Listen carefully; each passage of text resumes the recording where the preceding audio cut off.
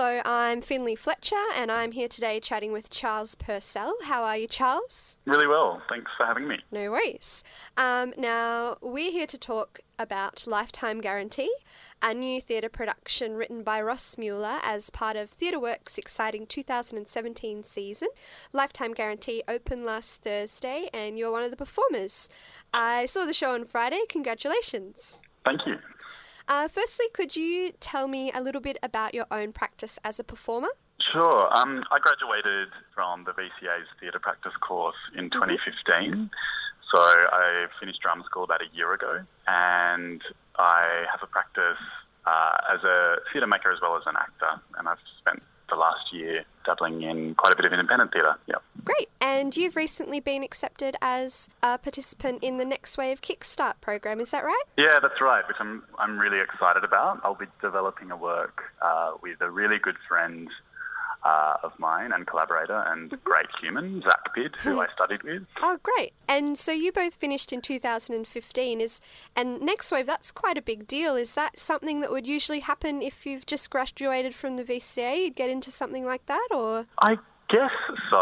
I know another good friend of mine, Rachel Perks, graduated and was a Next Wave artist a year or two later. Yeah. So I think it all comes down to the pitch of the show. The application requires you to pitch a work, and I guess it comes down to that, really. Okay, cool. But anyway, we're here today to talk about Lifetime Guarantee. And would you be able to give us a little synopsis of the show? Yeah, sure. Lifetime Guarantee, it deals with 5 characters. Most of them are in their 20s or early 30s, living in, I guess, the present time. And they're all very focused on creating the perfect life. They're chasing the perfect existence in a world where technology really dominates. So it's set in a world that could be our own, but is just slightly skewed in a way that technology and the development of technology and engineering and design has intercepted our ability to relate to each other, I guess. And so it's a world in which it's quite plausible that human beings go to machines rather than other human beings for intimacy and affection. Yeah, cool. Yeah, and there were a lot of themes like, talking about that kind of going to machines for intimacy and affection. It's interesting that there were a lot of themes about the body in decline, particularly for your character, Dan. And in this production, your character is quite ill in many ways, and we don't often see representation of young people who are dealing with multiple illnesses and disabilities. How did you navigate that role as a young person? The illness my character has is never identified. Yeah. It's identified in one scene and it's quite exaggerated. And so it's really not about his illness, I guess I saw as a symbol of the body's natural tendency to decay over time rather than a kind of real, thing that he that had to be presented in some kind of realistic way. Does that make sense? And so Ross, what I think he's done, which is quite clever, is all my character does throughout the play to signify illness is cough. Yeah. And I guess given the whole play is talking about the way we go to machines and technology as objects that we rely on to never break down, the body in that world is something that does the complete opposite.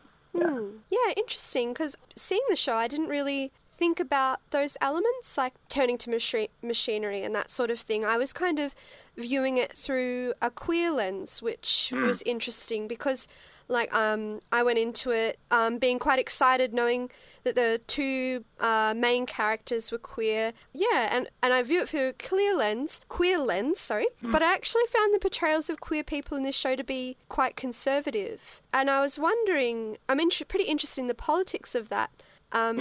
Firstly, if we're viewing this production through a queer lens, why is it important / relevant to the LGBTIQ plus community, do you think? Yeah, that's interesting. I guess it is written by, I identify as a queer artist. Ross does not, who wrote the play. So that's one thing to take into account. When you read it through a queer lens, yes, the construction of the queer characters in this play, I agree. It is a conservative rendering of queerness. But I think what it does is it kind of mainstreams the queer characters, and there is another character, Jodie, in the play who is seen as other, or in this world I see as queer. Yeah. And you and I both know why, but I don't want to give away the secret. But I think in that way it's dealing with an increasingly homonormative kind of society, or like queer faction of society. It's dealing with their ability to become conservative themselves in the face of otherness that is not their own. That's really interesting. What was your take on it? Oh, well, I guess, like, I also identify as queer, and, going into it, I was really excited, and kind of seeing queerness represented in a cis-normative white way, like in a way that has had a lot of representation. I was a bit disappointed, and I found, I agree with you that Jodie's character would be in that world seen as queer, but to me it did feel a bit like it was a comic relief in a way. Yeah, I don't know, it's interesting. Fair enough. Interesting reading.